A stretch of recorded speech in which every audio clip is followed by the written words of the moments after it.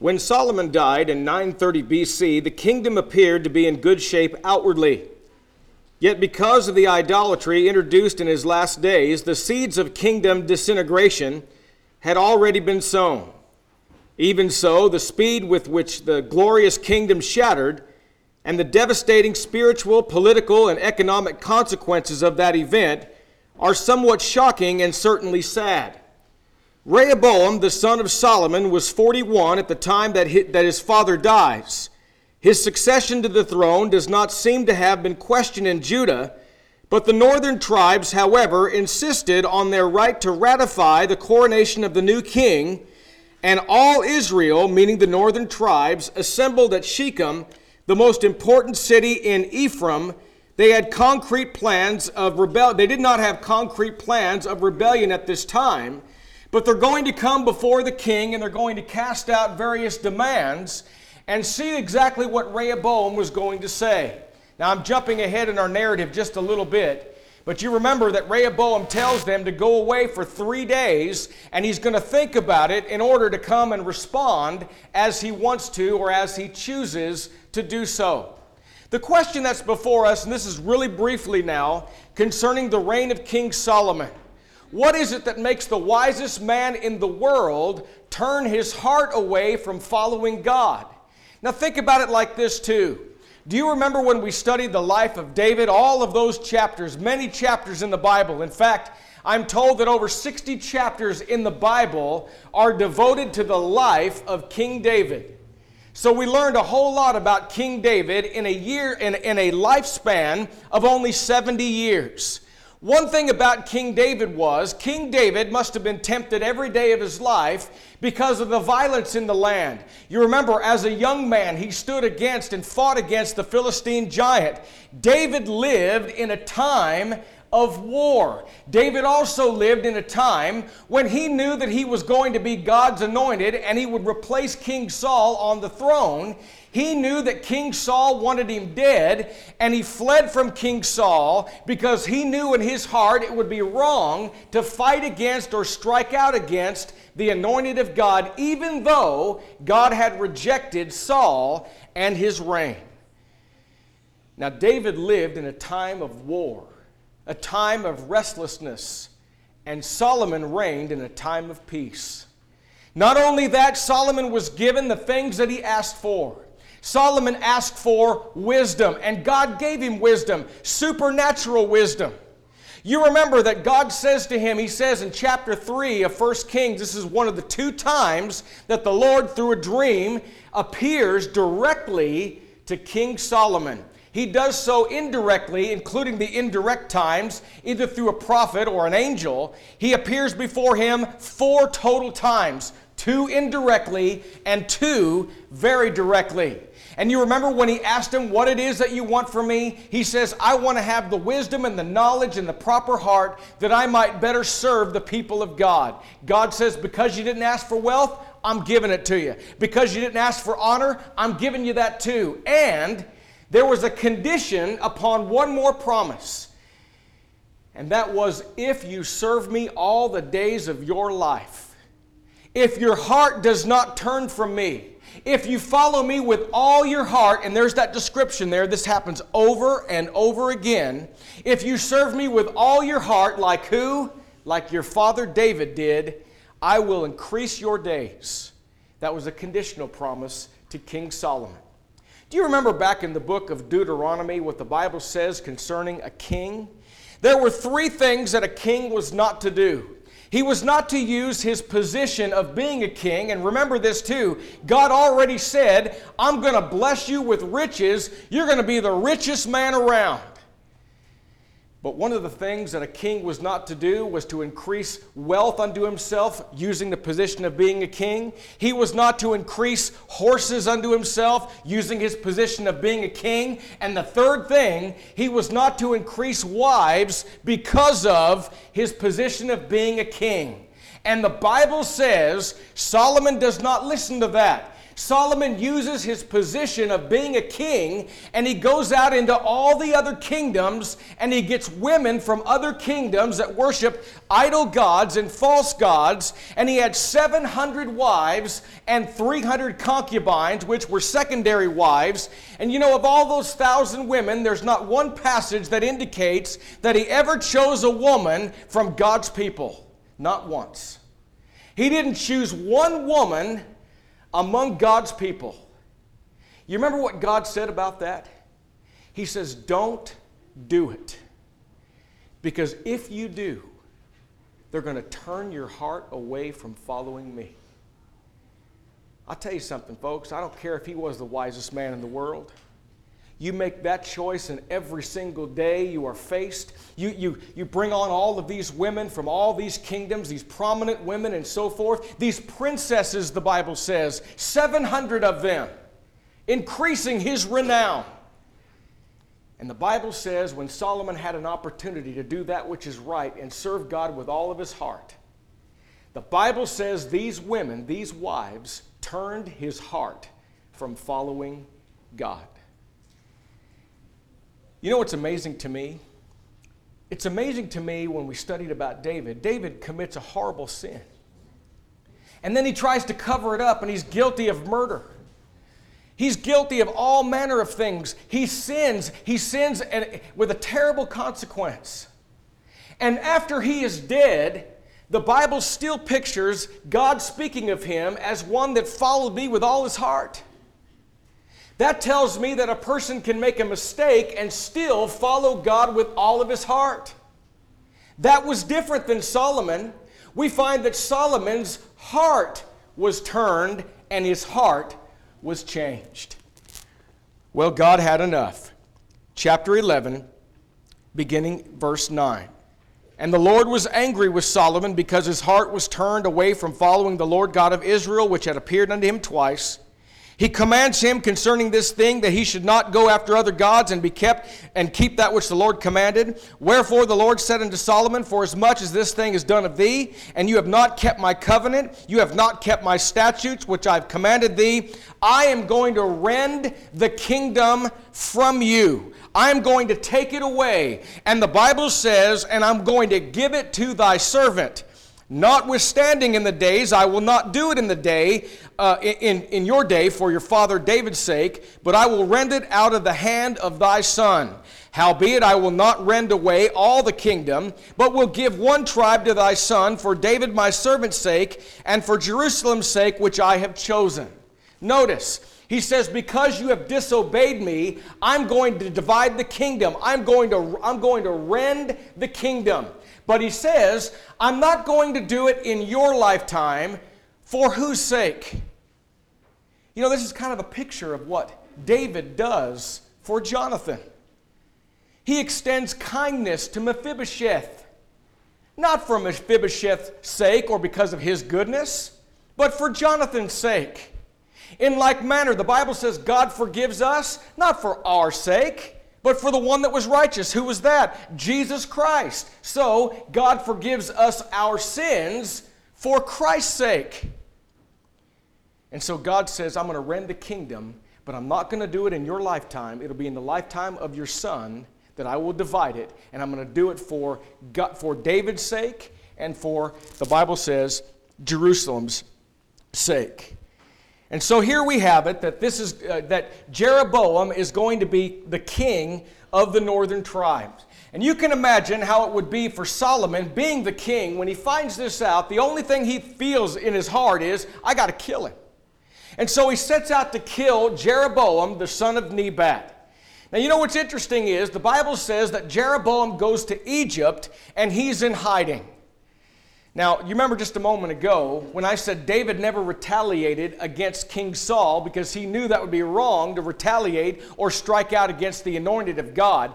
I don't know if at this particular time Jeroboam's heart was still good and respected God. I don't know. I don't know at this time if he flees into Egypt not to stand against Solomon because he knew that Solomon was God's anointed, or whether he was just afraid. I don't know. But the Bible says he goes to Egypt, and he stays in Egypt until Solomon dies.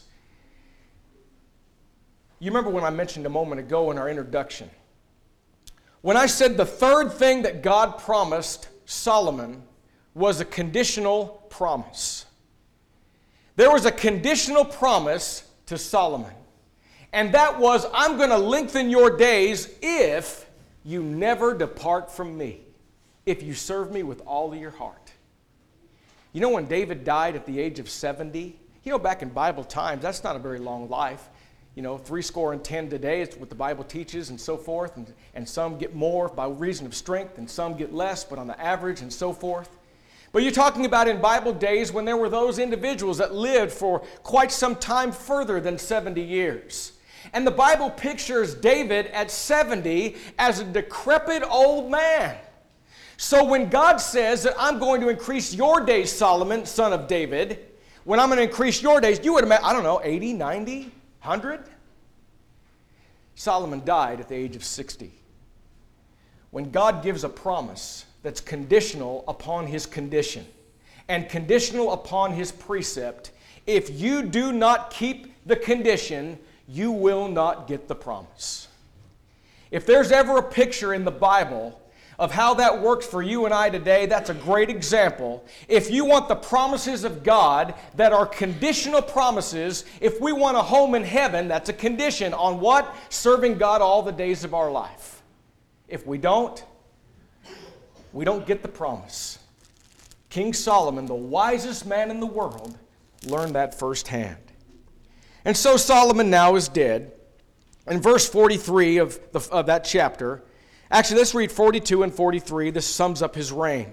And the time that Solomon reigned in Jerusalem over all Israel, this is Judah and Israel before the divided kingdom, all Israel all Israel was 40 years. And Solomon slept with his fathers and was buried in the city of David his father, and Rehoboam his son reigned in his stead. Now, Rehoboam goes to Shechem, for all Israel were come to Shechem to make him king. And the Bible says that the people come before Rehoboam, and Jeroboam is summoned in Egypt.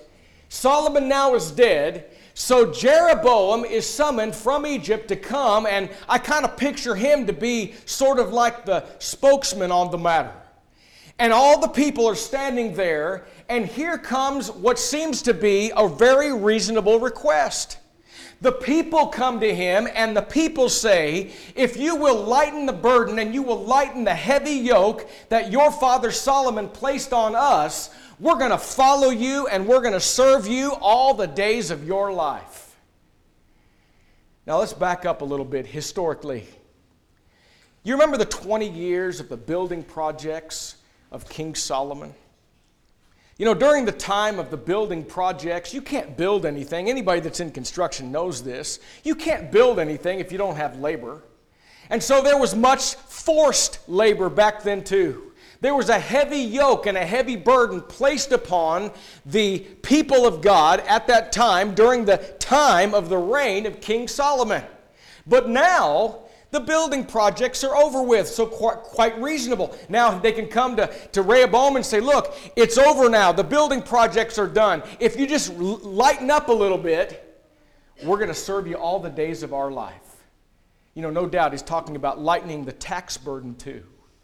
Lightening the burden of taxation that was placed on the people by his father, Solomon. Now, they said this though. They said, if you will lighten the load, we will serve you. Now you remember that Rehoboam says, and it seems like Rehoboam is doing his very first thing, his very first decision as king. It seems as though that he is doing the right things, that he is using wisdom. He wasn't going to just come out and just give an answer right then and there. He knew he had to think about it for a little while. So he tells the people, go away for 3 days, and I'm going to make the decision before you get back. What does Solomon do? Solomon speaks to the older men that no doubt he respected over the years that his father reigned as king over all Israel, being Solomon. No doubt these were men that he has known for his entire life as older, wiser men. And he comes to them and he says, what is it that you think I ought to do? Now what's interesting is, I just made said a phrase there, and it's very significant. he says to the older, what do you think that I ought to do? That's the first thing. More on that in just a second. They said, well, I'll tell you, if you just lighten the load, if you lighten up a little bit. And when in the King James Version, I didn't read other translations, but in the King James Version, when it says that if you will serve the people, it's not meaning that a king actually serves the people, because a king doesn't serve the people serve the king. But what it's meaning is serve their interests well by ruling well and lighten up a little bit. In other words, Rehoboam, you need to have a little bit of humility here. A little bit of humility could have gone a long way in the reign of this king. Now, he disregards what the older men say, and he comes to the younger men that had grown up side by side with him. The Bible says young men that he has always known in his life. And guess what he says? Different language. What is it that you recommend that we do regarding this matter? What do you recommend that we do? Aligning himself with the wisdom of the younger men. You know what this is a picture of? You know, it seems as though sometimes I'm picking on young people. If it sounds as that, if I am doing that, then I'm picking on me too, because anybody that's ever been young falls into this category. You seek after the advice of someone that's older, that's wiser, that knows a whole lot more than you do. And that all begins, by the way, with your mother and your father. And your mother and your father in the home give you greater advice than anybody could in the world of all these young peers running around and in and out interacting in our lives. What do we do though? What we do sometimes is we disregard the good advice, we disregard the wisdom of our parents or the wisdom of older folks, and we seek after the wisdom of younger people. You know why? Because we know that younger people are going to tell us really what we want to hear. You know what these young men said? Now the older said, well, be humble, serve the people well, lighten the burden. There's no reason to have it. Lighten the load, and they'll serve you. They'll follow you all the days of your life. Sounds like great advice, doesn't it? The younger man says, absolutely not. You lay it to them. You not only are not going to remove the burden, but you're going to increase it. And then you say to the people, if you think Solomon was bad, you haven't seen, as they say in the common vernacular, you ain't seen nothing yet. You haven't seen a thing concerning how I'm going to be now. And then they recommend that he use this proverbial phrase, my little finger shall be thicker than my father's loins. You know what that means? That's a real fancy way of saying this.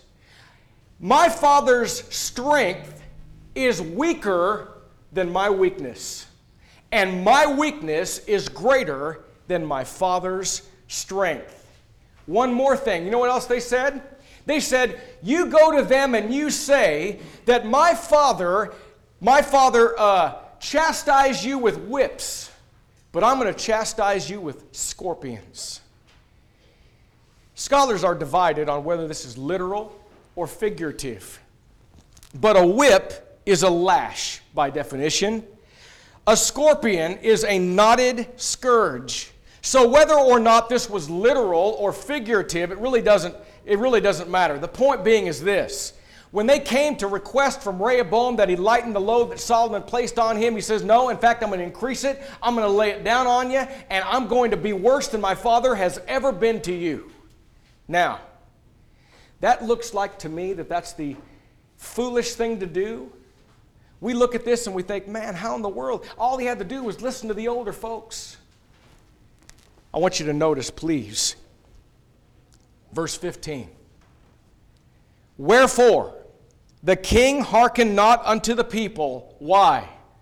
For the cause was from the Lord, that he might perform his saying, which the Lord spake by Ahijah the Shilonite unto Jeroboam the son of Nebat. If that's not a picture, folks, of how God does deal in the affairs of man, if that is not a picture of how God does deal in the kingdoms of men, building up kingdoms and tearing them down, and I'll just go right out and say it, if that's not a perfect example of God dealing in the politics of the world, I don't know what is.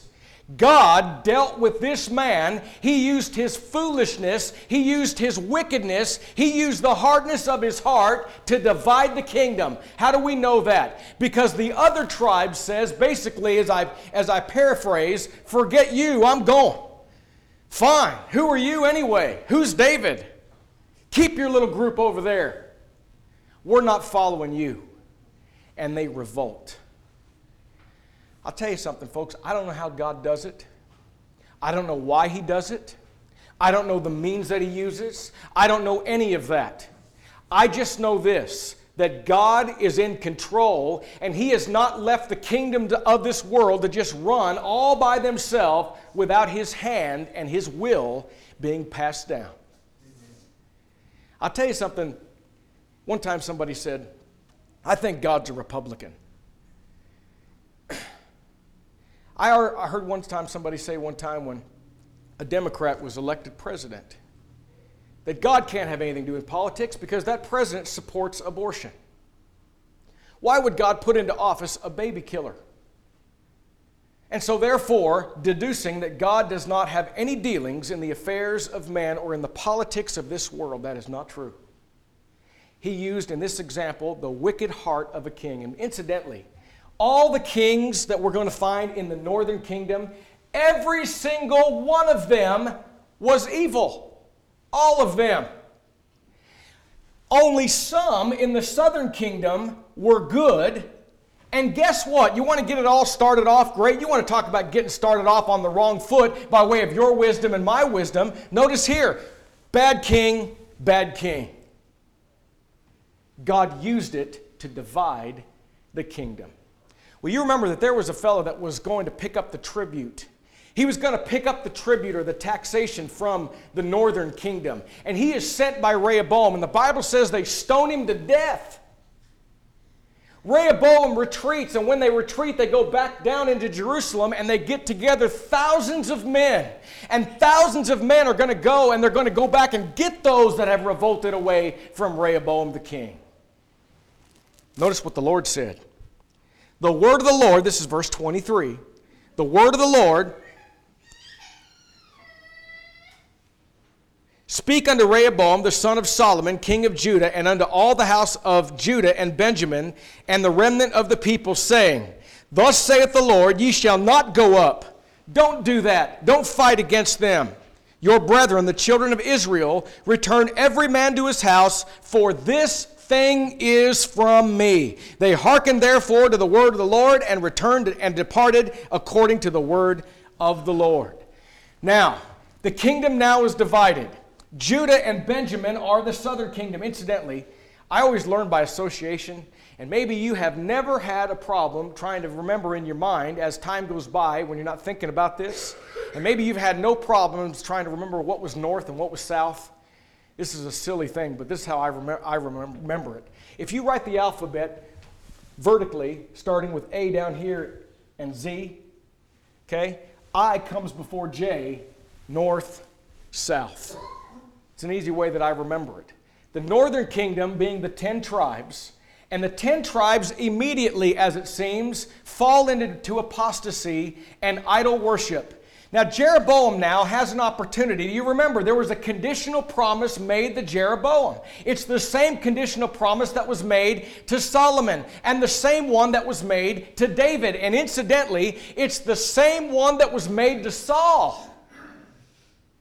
When the people demanded a king and they rejected Samuel and they wanted a king, God knew all the things that He had done for His people. He knew all that. He says, but you want a king, you got him. And then He says, if you serve me and you do that which is right in mine eyes, he would have been with Saul too. But God departs from man when man departs from God.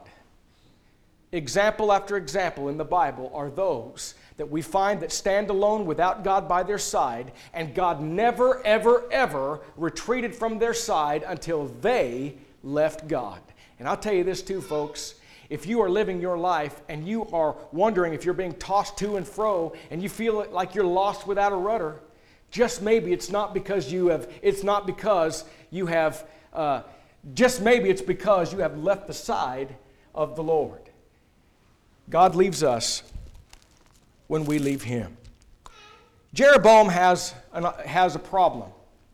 He thinks, now wait a minute, if 3 times a year the people go back to Jerusalem, if they go back to the temple in Jerusalem 3 times a year, and they go and they perform the sacrifices and so forth, we've got a problem. He worried about that. He thought that the people would revolt from him and that the people would go and start serving Rehoboam in Judah all over again. So what does he do? He's thinking, I've got to do something. So he puts together different altars and so forth and temples, one in Bethel and one in Dan. Dan was to the northernest part, and Bethel was not very far away from Judah, toward the southern part, but it was not in Jerusalem. And then he makes calves, golden calves. When the people question it, he says, oh, wait, Exodus 32. It's almost like the people forgot how that story ended. But he says, these were the gods that brought you out of Egypt. These were the gods that brought you out. And we know in Exodus 32 that had a very bad ending. You know, the people come to Aaron, people said to Aaron, where's Moses? We don't even know where he is. We need gods before us. He says, bring the gold. Remember Aaron's reply to Moses? I don't know. You know how the people are, the naughtiness of their heart, the mischief of their heart. They brought me their gold, threw it in, out came a calf. Don't know what happens, their fault. Remember that? Okay, God was infuriated and so was Moses. God was mad here too. Idol worship began, and secondly too, he sells them on the fact that convenience is also a reason to not have to go back to Jerusalem ever again. He doesn't care about them. All he cares about is that they don't leave his reign, and that's it. Well, you know, interestingly, up until this point in time, the tribe of Levi is not mentioned at all. But when this happens, there's going to be some that are not going to go along with what Rehoboam is doing. Notice, if you will, in 2 Chronicles chapter 11 and beginning in verse 13. And the priests and the Levites that were in all Israel resorted to him out of their coasts. For the Levites left their suburbs and their possession and came to Judah and Jerusalem. For Jeroboam and his sons had cast them off from executing the priest's office unto the Lord. And he ordained him priests for the high places, and for devils, and for calves, which he had made. And after them, out of all the tribes of Israel, such as set their hearts to seek the Lord God of Israel, came to Jerusalem, to sacrifice unto the Lord God of their fathers. So they strengthened the kingdom of Judah, and made Rehoboam the son of Solomon strong 3 years, and for 3 years they walked in the way of David and Solomon, also having a proper priesthood from the tribe of Levi. Levi now is separated from the northern tribes, and because of that, for 3 years, they served God in an acceptable fashion. Well, you remember that Jeroboam is now burning incense on the altars. Jeroboam is going out and he's seeking out any vagabond that would. Get anybody. Doesn't matter who you are. If you want to be a priest of the high place, you got it. I will appoint you to be that man. Of all the unwise things he possibly could have done. And I'll go through chapter 13 now very, very quickly. Most of you, if not all, have heard my sermon on the man of God, the nameless prophet. I'll just briefly touch on a couple high points as we breeze through chapter 13. There was a prophet from Judah.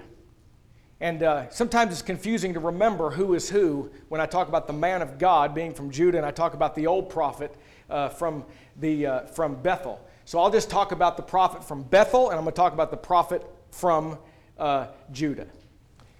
The prophet from Judah is sent by God. He is the man of God, and he has no name described in chapter 13. He is to go and prophesy against the altar, and that dead man's bones were going to be burned on the altar. It was a prediction that when a man named Josiah, a good king, by the way, going forward, I think it's in the 2 Kings chapter 23, I believe. We're going to find that that's exactly what happened in the 18th year of the reign of Josiah, a good king, over the southern kingdom. He predicts a prediction that's going to happen 340 years later. He says, dead man's bones are going to be burned on thee. This man from Judah, this prophet of God, he speaks to the altar. He doesn't say anything to this man, Jeroboam, the son of Nebat. Says nothing. This man is burning incense on the altar with an outstretched hand, and with that hand, he is all of a sudden listening to what this man from Judah has to say. He's so infuriated, he takes the very same hand and he says, seize him, and when he does, the Bible says his hand withers, and it's so much so that it was extreme stiffness and he could not bring his arm back into himself. And all of a sudden, we've got the attention of Jeroboam, son of Nebat, don't we? He says this to the man from Judah, entreat now the face of thy God, and pray for me that my hand would be restored. He does. He gets his hand restored. Jeroboam says, come back to my house. The man from Judah says, no. God says, don't have any more dealings with any of you idolaters. Don't have anything further to do with you. Prophesy against the altar and get out. And when I leave, I got to leave in a different way than I came. So he takes off. Back in Bethel, there was a prophet in Bethel, an old prophet. He finds out from his sons about all the things that happened. He gets on a donkey and he goes out and he finds him. He sees him under an oak. He said, are you the man from Judah? He said, yes, I am. He says, oh, this is great. He says, you're supposed to tell me all about it. He says, no. He says, God told me no. God said no. God says, have no further dealings with any of you and leave a different way than you came. But this old prophet from Bethel, he says, an angel of the Lord came to me. See, I'm a prophet too. And an angel of the Lord came to me and said, the plans have changed. You're supposed to come back and tell me the whole thing. It's okay. Plans are changed. It was okay now for this man from Judah.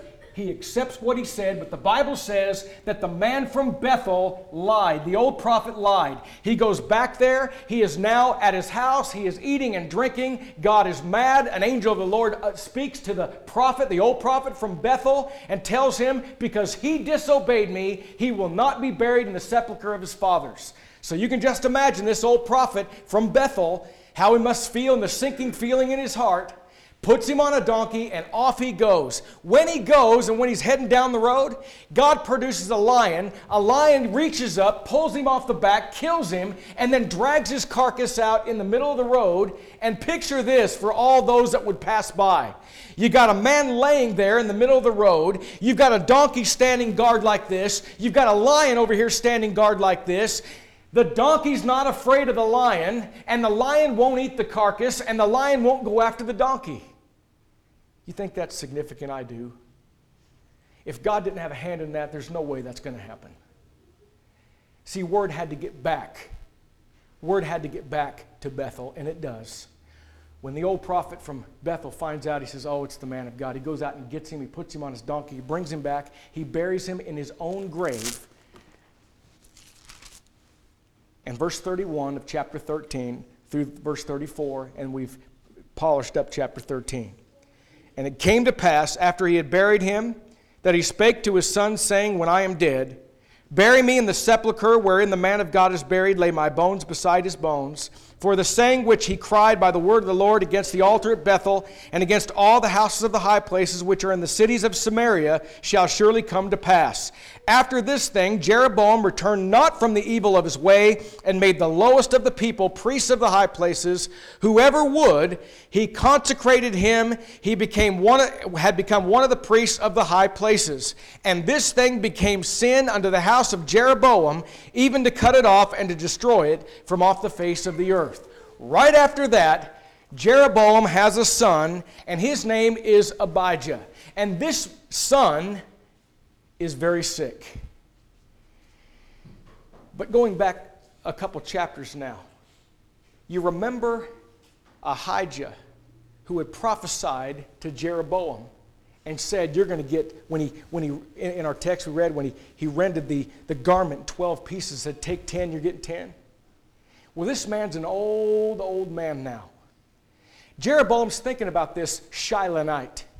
And he says to his wife, he says, go and find this man, but disguise yourself. Don't tell him that you're my wife. Don't tell him that you're Jeroboam's wife. Disguise that you're someone else. And speak to him about our son. The Bible says that this man, this Shilonite, this prophet of God, he is waiting now for the woman to come to him, disguising herself as somebody else. And as he's waiting, the word of the Lord comes to him and says, incidentally, Jeroboam's wife is coming. She's going to try to disguise herself. You got some news to tell her about. So the Bible pictures an old man that's so old he's blind. He can't see. But he hears the footsteps of the woman. And he says, O thou wife of Jeroboam, why faintest thou that thou art another woman? I have some news to tell you. He says, because Jeroboam has done evil, I am going to bring evil upon the house of Jeroboam. God is not mocked. In verse 11 of chapter 14, him that dieth of Jeroboam in the city shall the dogs eat, and him that dieth in the field shall the fowls of the air eat, for the Lord hath spoken it. But notice verse 12. She went there to find out exactly what was going to happen with the child. Arise there, therefore, get thee to thine own house, and when thy feet enter into the city, thy child shall die. Verse 14, moreover, the Lord shall raise him up a king over Israel, who shall cut off the house of Jeroboam that day by what? Even now. In other words, the lineage of the kings are going to change. That's found in the next chapter, in chapter 15, beginning in verse 25. And Nadab, the son of Jeroboam, began to reign over Israel in the 2nd year of Asa, king of Judah, and reigned over Israel 2 years. And he did evil in the sight of the Lord, and walked in the way of his father, and in his sin wherewith he made Israel to sin. And Baasha, the son of Ahijah, of the house of Issachar, conspired against him, and Baasha smote him at Gibbethon, which belonged to the Philistines. For Nadab and all Israel laid siege to Gibbethon. Even in the 3rd year of Asa, king of Judah, did Baasha slay him, and reigned in his stead. I'll tell you something, folks. God is not mocked. Whatsoever a man soweth, that shall he also reap. It's as simple as that.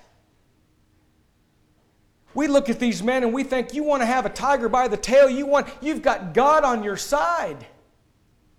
You've got God helping you supernaturally, these kings. All you've got to do is serve Him with all of your heart, and they don't. Verse 20. Let's just go back to one other verse. Verse 17, and Jeroboam's wife arose and departed and came to Tirzah, and when she came to the threshold of the door, the child died. Now the child is dead. Verse 20, and the days which Jeroboam reigned were 22 years, and he slept with his fathers, and Nadab, his son, reigned in his stead. That's going to take the place of Jeroboam now. Rehoboam, the next verse, the son of Solomon, reigned in Judah. Rehoboam was 41 years old when he began to reign, and he reigned 17 years in Jerusalem, the city which with the Lord chose out of the tribes of Israel. In conclusion, the Scripture says some other things now about Judah. We've been talking about all Israel, and we're talking about Jeroboam making the people of Israel to sin.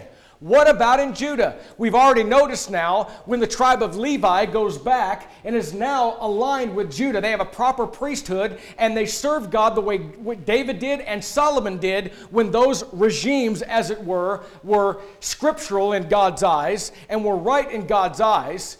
What else happened? All of a sudden, though, in time, things have changed. Verse 22, and Judah did evil in the sight of the Lord, and they provoked him to jealousy with their sins which they had committed above all of their hearts, above all that their fathers had done. They committed acts that were above all that their fathers had done. 2 verses down. There were sodomites among them. Some translations render this male prostitutes. Look at the sin that was in the land. They did according to the abomination of the nations which the Lord cast out before the children of Israel. The Bible says that it came to pass in the 5th year of King Rehoboam that Shishak, king of Egypt, came up against Jerusalem. And notice what happened. God used an enemy against what was his faithful people. He took away the treasures of the house of the Lord and the treasures of the king's house. He took away all, and he took away all the shields of gold which Solomon had made. You know, we didn't make a very big point about the shields of gold. But when Solomon had $20 million worth of gold in that year, and incidentally, I didn't mean 20 million by today's standards. I meant 20 million back then. What I'm saying is 20 million today, if you're a football fan, you've been looking at this free agent market and so on, and players got signed. There's a player that got signed yesterday for $100 million, 41 million guaranteed, 32 million paid over the first 18 months of that contract. That is just insane. So when we say this is 20 million. But think of 20 million back then. I appreciate Daryl got a calculator out and tried to figure out what it would be today. I think he said it was 5 billion. That's how much gold that he brought unto himself. This was a wealthy man. That was in 1 year. He made these golden shields. When God allowed an enemy to come in and bring back ruin to them, they were destroyed. You know what else they had? Then they had these bronze ones that were kind of chucked in the chamber there. When God brings you down, folks, he brings you down. All man had to do was follow him. Finally, in conclusion, 2 more verses and I'm through. 29 and 30. Now the rest of the acts of Rehoboam and all that he did, are they not written in the book of the Chronicles of the kings of Judah? And there was war between Rehoboam and Jeroboam all of their days. And Rehoboam slept with his fathers and was buried, and his father with his father in the city of David. And his mother's name was Naamah the Ammonitess, and Abijam his son reigned in his stead. So that's what's next. Abijam is going to reign in the stead of his father that had died. And on the other hand, we're going to find that Jeroboam's son Nadab will be the king, the next king in line on the northern kingdom. We thank you for listening to our podcast put on by the Church of Christ at 2215 Plans Road in Bakersfield. If you would like any additional information, or you would like to receive a free Bible correspondence course by mail, please email us at info@churchofchristbakersfield.com. Our service times are Sundays at 10:30 a.m. and 5 p.m., and Wednesdays at 7:30 p.m. Please make plans to join us. We would love for you to be our honored guest.